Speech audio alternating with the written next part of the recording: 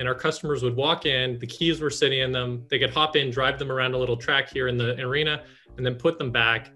And at the time, I remember being just fresh out of college, and I thought, this is the best way to experience vehicles. I mean, you just get to hop in, see which ones you like, see vehicles that you never thought you would have liked, and maybe you do. And it was just a really excellent experience.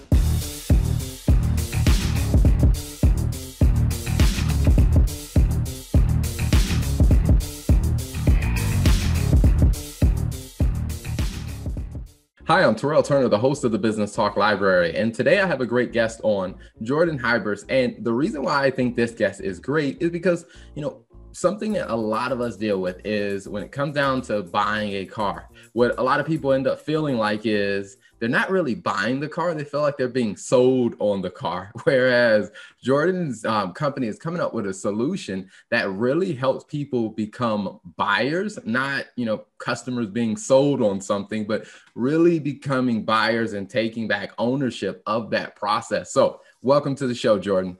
Hey, thanks very much, Terrell. Looking forward to speaking with you.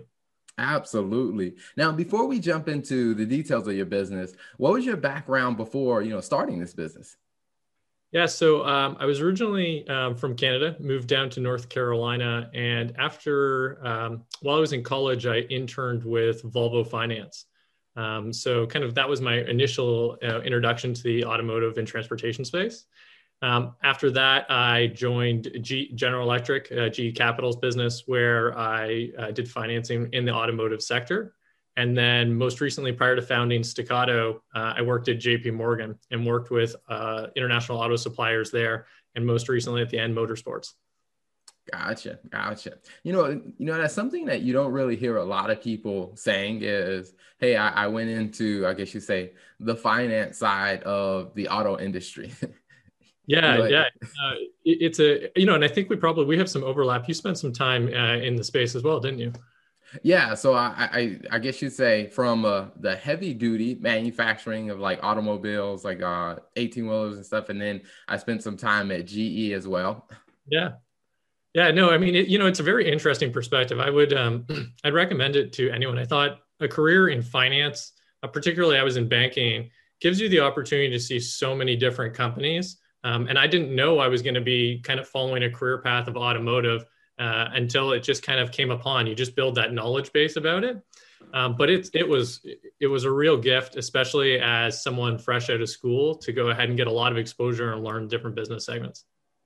No, I totally agree. I mean, I think, as you start to, dig into different, career paths or different industry paths, I think you start finding opportunities because like I said, it's not every day that you hear an entrepreneur saying, hey, I'm starting a business that's impacting or changing the automotive industry, because a lot of times people tend to think that, hey, that's taken care of by the giants of the world. I'm too small to play in that. So, what really started, your path to Staccato? Like what led to kind of the birthing of that idea? So the initial seed was planted when I was actually at GE Capital. We used to have a fleet business. So we did the vehicles for large corporations, like a Duke Power would have a lot of trucks they would have. And so all these companies, right up to medical device companies, and we would have those customers to an arena parking lot once a year. And all the vehicle manufacturers would bring their latest models. And our customers would walk in, the keys were sitting in them. They could hop in, drive them around a little track here in the arena, and then put them back. And at the time, I remember being just fresh out of college, and I thought, this is the best way to experience vehicles. I mean, you just get to hop in, see which ones you like, see vehicles that you never thought you would have liked, and maybe you do. And it was just a really excellent experience. And that was, just over a decade ago.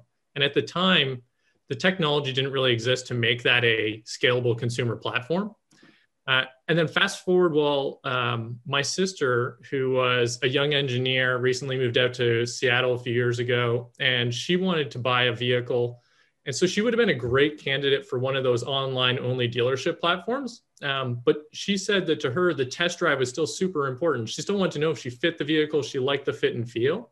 And so even customers who, end up going down that channel would love to be, in the seat. And so that's why we saw an opportunity to partner with the local franchise dealers. Those are dealers who can sell new and used vehicles, and allow an opportunity for customers to come to them earlier in the funnel to see, if I want to drive a Nissan Rogue or if I really like that Jeep Grand Cherokee. And so over the past year, we pretty much built up the technology to put it together, and we just launched last fall here in Charlotte. Awesome. Awesome. And, and I love the concept because even when I worked at Navistar, and one of the things we worked with, I worked with a lot of like the major clients, like I said, some of the fleets. And one of the things that I noticed about the fleets is that, there was a lot of input from the client or from the customer into like what vehicle really fit right for them. And what I get the sense is that even myself, when I've gone to buy a car, a lot of times, like I say, you kind of feel like I said, you're going through somebody else's process versus going through your own buyer process of getting that, that touch and that feel. So as people started to use the Staccato technology, what's been some of the feedback that people share? It's really funny, that triggers my memory. When we first came up with the concept, we're more or less a two-sided marketplace. We have customers who want to test drive and are in the market for vehicles, but we also had to organize the inventory piece, and that's, getting dealers on side. And so one of the very first things we did was go out to that inventory side and see if we could, position it with dealers. And one of our our first dealer, to his credit, has been a great partner for us. And one of the things he said to me that's always stuck with me is, you can't tell customers how you want them to purchase your products. And what he meant was, hey, the landscape in which, the consumer is coming to purchase a vehicle is constantly changing. And if we don't try new things, like Staccato, we may miss that, that group of customers that wants that particular type of experience. So to his credit, he's been a great partner, and he launched with us early on with the platform. On the other side, the customer experience, we've been super fortunate, Terrell. The customers that have come through the platform have given us great feedback. The best, I think, example of it is someone saying, I came, and when I parked, when you arrive at the dealership, our entire platform is self-serve test driving. So you make a booking either on the dealer's website, we have a button on there, or on our website at staccato.com. And when you arrive at the dealership site, we have 2 parking spots. You park in one that says Staccato, and right next to it is your vehicle that you've reserved. And there's a lockbox. We send you a pin. The keys are in it. So you can run, test drive the vehicle, return it, and depart without ever having to speak with anyone. And we make sure all that communication is handled by Staccato. So it's a pretty contained experience. And one of our earliest customers told me, I arrived and I was looking for someone to come out and speak to me, and they didn't. And then I went on my test drive and I loved it. And when I got back, I was looking for someone to run out to me, and they didn't. And they said, and I left, and I was amazed. And that's honestly what we've been trying to build. Take the pressure out of sales, and people will show up at the dealership to see these great cars. Awesome. Awesome. So now, because you guys work with, dealer partners, with the franchise partners, if a person's like, hey, I love the idea of Staccato, that's how I want to buy a car. Do they go look online to find, hey, what dealers you guys have in your network, or do they, I guess, how do they go about, going through the Staccato experience? Yeah, so there's 2 ways customers can find us today. One, when we originally launched, we just had new cars. It was really basic. We always knew that a Honda dealer would have a Honda Civic in stock, so it was very easy for us to tackle the new fleet. But at dealerships, the used fleet of vehicles is roughly 20 to 30 or 40% even in some cases. So there's a bunch of vehicles we were missing. And from the consumer side, the demographic for customers that are buying used vehicles is typically a younger generation. And that's really our target customer, those customers who want to have that touchless experience. So we recently launched the ability to have used vehicles. So you can come to, whether it's staccato.com, we list roughly over 1,000 vehicles from all of our dealers that participate. Or if you happen to be browsing through, if you're in Charlotte and you're looking at a a Yukon, or a Subaru, for instance, you could go to our Williams dealership sites, and on there is a button where you can, from the vehicle description page, just click and make that reservation and booking right there. Okay, awesome. Awesome. Now, one of the things I'm interested in is, as you come up with different ideas about a business, and you're like, okay, all right, finding that product market fit is one thing. but I'm also curious about what that journey has been like, building, like you say, the administrative or the organizational side, putting that with the idea. What has that journey been like?